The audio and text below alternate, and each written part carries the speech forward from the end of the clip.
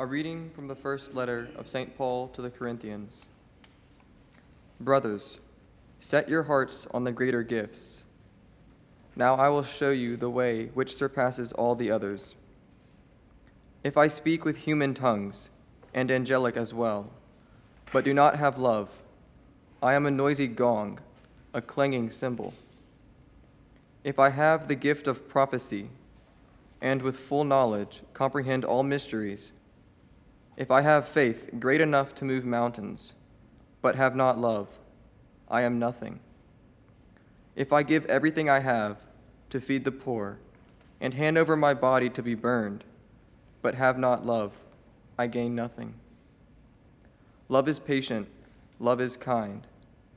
Love is not jealous, it does not put on airs, it is not snobbish. Love is not rude, it is not self-seeking. It is not prone to anger, neither does it brood over injuries. Love does not rejoice in what is wrong, but rejoices with the truth. There is no limit to love's forbearance, to its trust, its hope, its power to endure. Love never fails. Prophecies will cease, tongues will be silent, knowledge will pass away. Our knowledge is imperfect, and our prophesying is imperfect. When the perfect comes, the imperfect will pass away. There are in the end 3 things that last: faith, hope, and love, and the greatest of these is love. The word of the Lord. Thanks be to God. Guide me in your truth, O Lord. Guide me in your truth, O Lord. To you I lift up my soul, O Lord my God. In you I trust. Let me not be put to shame. Let not my enemies exult over me. No one who waits for you shall be put to shame. Guide me in your truth, O Lord. Your ways, O Lord, make known to me. Teach me your paths. Guide me in your truth and teach me. For you are God, my Savior, and for you I wait all the day. Guide me in your truth, O Lord. Good and upright is the Lord. Thus he shows sinners the way. He guides the humble to justice. He teaches the humble his way. Guide me in your truth, O Lord.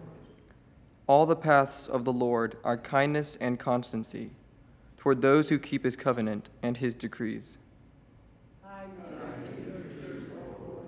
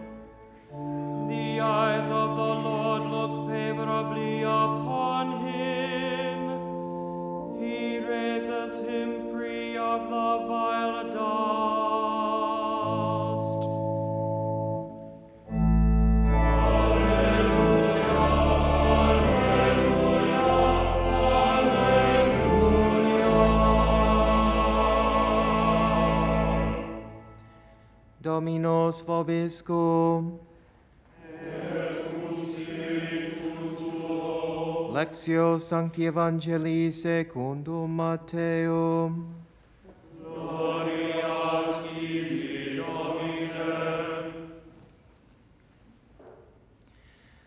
On one occasion, Jesus said, Father, Lord of heaven and earth, to you I offer praise. For what you have hidden from the learned and the clever, you have revealed to the merest children. Father, it is true. You have graciously willed it so. Everything has been given over to me by my Father. No one knows the Son but the Father, and no one knows the Father but the Son, and anyone to whom the Son wishes to reveal him. Come to me, all you who are weary and find life burdensome, and I will refresh you. Take my yoke upon your shoulders and learn from me, for I am gentle and humble of heart. Your souls will find rest, for my yoke is easy and my burden light. Verbum Domini. Laus tibi Christe.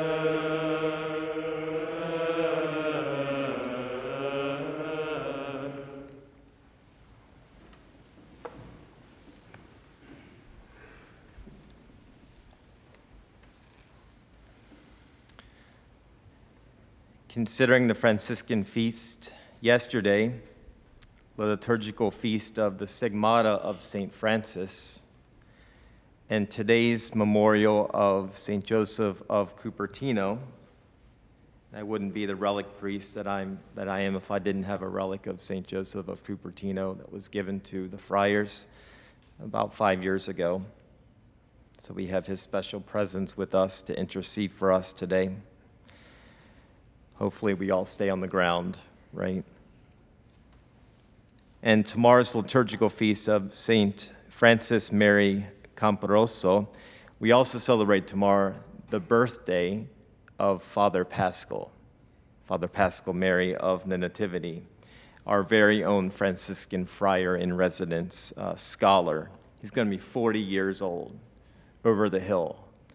So pray for him.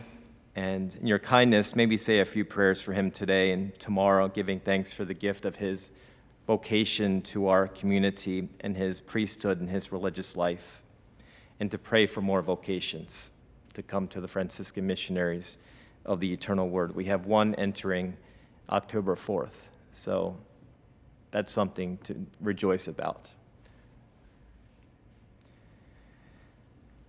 We didn't celebrate yesterday the liturgical feast of the Stigmata of St. Francis because it fell on a Sunday, but it's worth mentioning.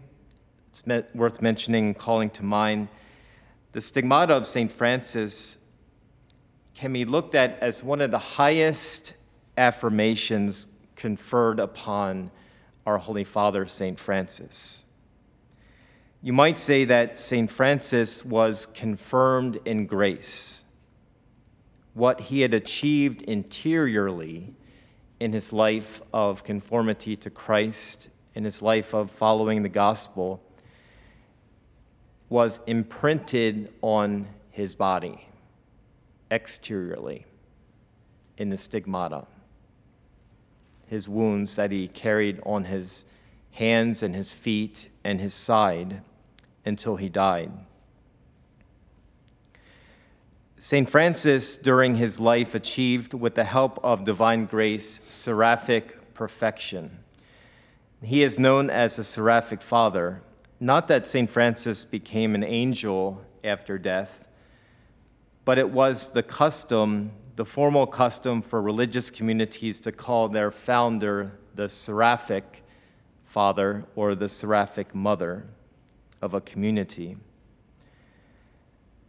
St. Francis is called the Seraphic Father because of his vision of a seraph angel when he received the stigmata.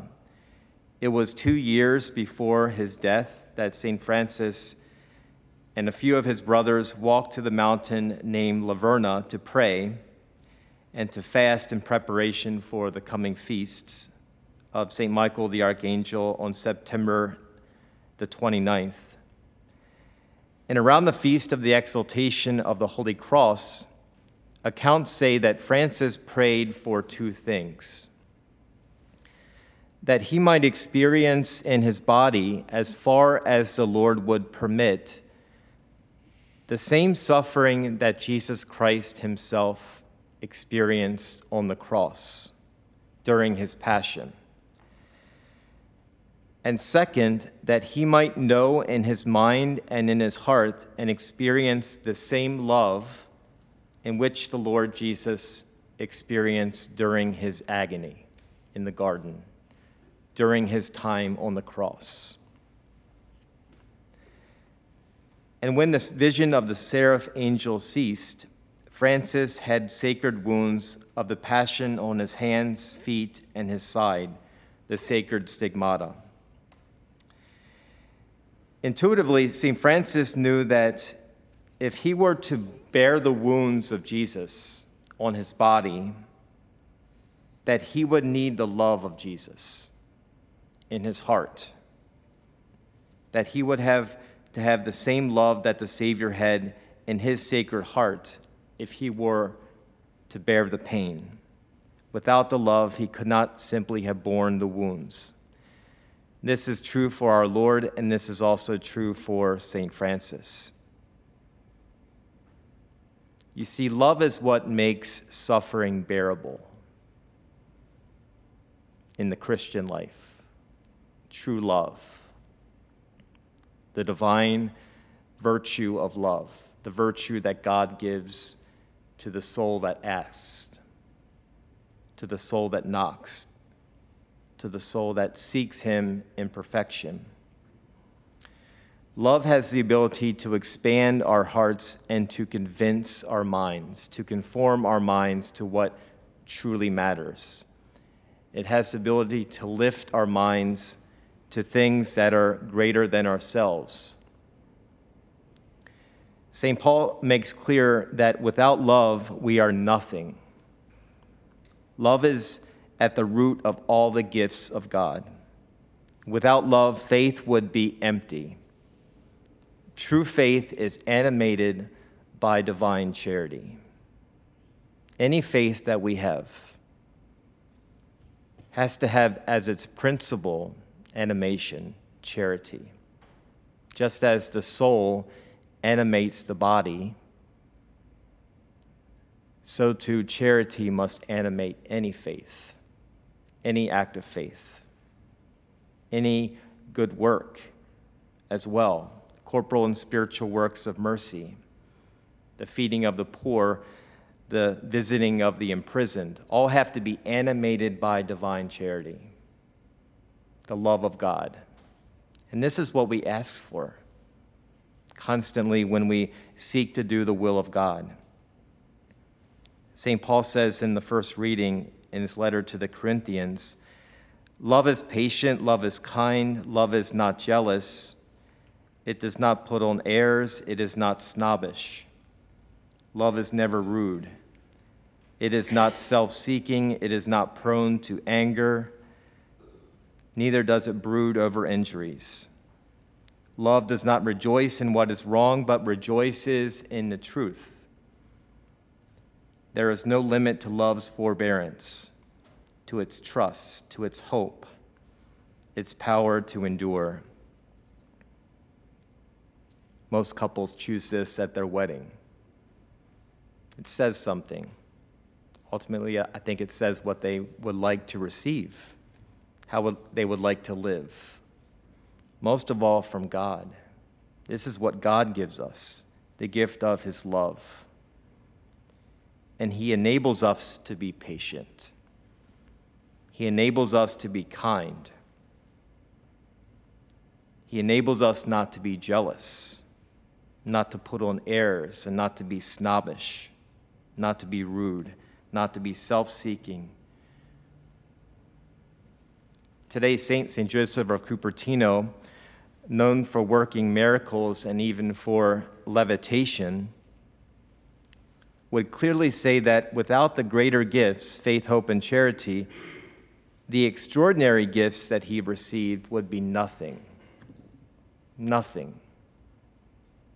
The extraordinary gift of levitation is that what it is, extraordinary. There are ordinary gifts that are given through grace, but the extraordinary gifts, whenever we hear about them, we're amazed. We think to ourselves, I can never do that. I can never be like that. St. Joseph of Cupertino was known to even levitate during the celebration of the Holy Sacrifice of the Mass. Now, I can confirm that there are no friars in our friary that do that. I think that would be very distracting. But this was a great grace. It was an extraordinary gift. And it was said that he would even levitate for sometimes 2 hours and even 5 hours during the holy sacrifice of the Mass. Could you imagine the faithful present? You complain about 1 hour, 5 hours? Maybe they would go home and take it and have a snack and come back and finish the Mass. But no, these are extraordinary gifts. Extraordinary gifts that are given to very few souls. But God is always teaching us something in his saints, even in what seems like what is ridiculous. Somebody levitating, somebody breaking gravity. And going back to his earliest years, he was born in poverty. His father died before he was born. And he was born in a stable. Interesting. Born in a stable. No wonder he became a Franciscan. This emphasis on the poverty of Christ, the humility of Christ, Christ being born in a stable in Bethlehem, almost a foreshadowing of his life to come.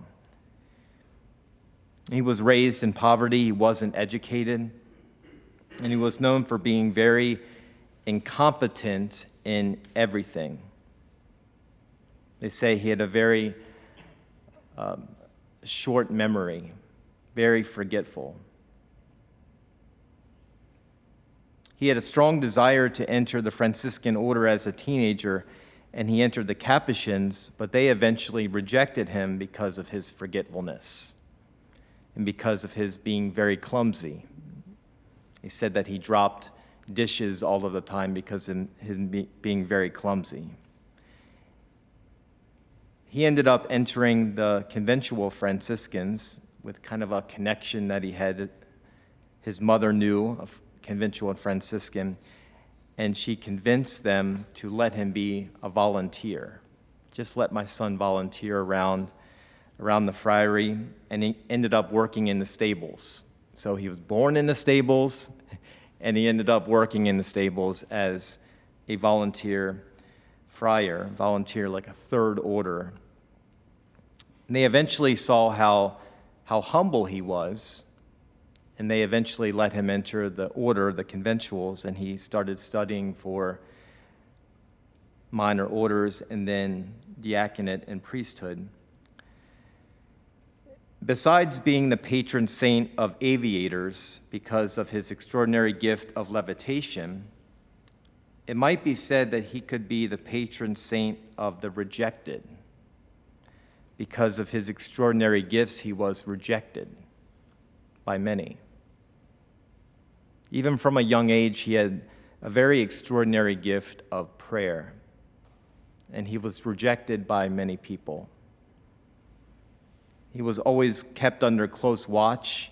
When he was a friar, often his brothers were bouncing him around from friary to friary, not wanting to be associated with him. The extraordinary gift of levitation, in which he would be found suspended in the air. And for those of viewers who don't know what the gift of levitation is, that's exactly what it is. You're actually suspended in the air. Your feet are not on the ground. You're actually in the air. This is extraordinary. He was known to be in ecstasy in the air in a kneeling position. Could you imagine walking in the chapel and seeing somebody in ecstasy in levitation?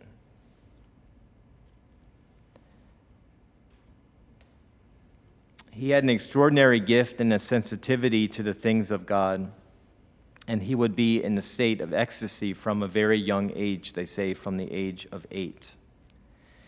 And when he was in prayer, his mouth would be wide open. And they called him in Italian, I can't say the word, but Italian, gape-mouthed. Like he would be, because he was so enamored, so amazed in ecstasy of what he was experiencing in his prayer, that he was showing it bodily. by his mouth. At Mount St. Mary's in Emmitsburg, Maryland, when you walk in the chapel, St. Bernard Chapel, that the seminarians would pray in, there's an icon to St. Joseph of Cupertino to the right-hand side. And you always knew when there was a test the next day, because there would be candles lit by this icon. St. Joseph of Cupertino also, not just being kind of inept and clumsy, was not the smartest man either. And so even seminarians and also students, not just seminary students, but students of all kinds, pray to St. Joseph of Cupertino and ask his intercession upon their studies. The Lord teaches us through the lives of his holy ones, his close friends. And what might he be trying to teach us through the example of St. Joseph of Cupertino? St. Paul says that God does not choose the wise of the world, the powerful, the eloquent, or the mighty, but he chooses the lowly and the despised to manifest and make clear his greatness. Our Lady's Magnificat says, "He has mercy on those who fear him in every generation. He has shown the strength of his arm. He has scattered the proud in their conceit. He has cast down the mighty from their thrones and has lifted up the lowly." You might say that this was almost literal. He has lifted up the lowly, a truly humble. That even in his humility, he was lifted up off the ground. This doesn't mean that you have to be humble in order, you have to be humble for the Christian life, but it doesn't mean if you're humble that you will all of a sudden lift off the ground, so don't be afraid. We have to strive after humility. The simple lesson that we can take away is that prayer is a raising of our heart and our mind to God. That's what prayer is.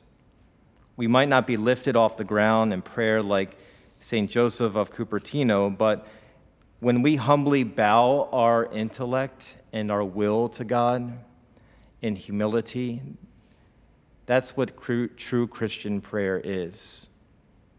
When we recognize our nothingness and our poverty before God, and coming before the Lord in total poverty, recognizing that without him we are nothing.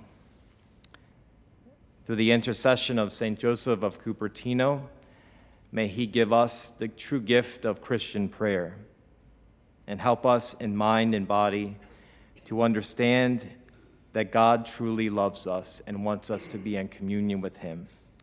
May the blessing of Almighty God through the intercession of St. Joseph of Cupertino, the Father and the Son and the Holy Spirit descend upon you and remain with you forever. Amen. Amen.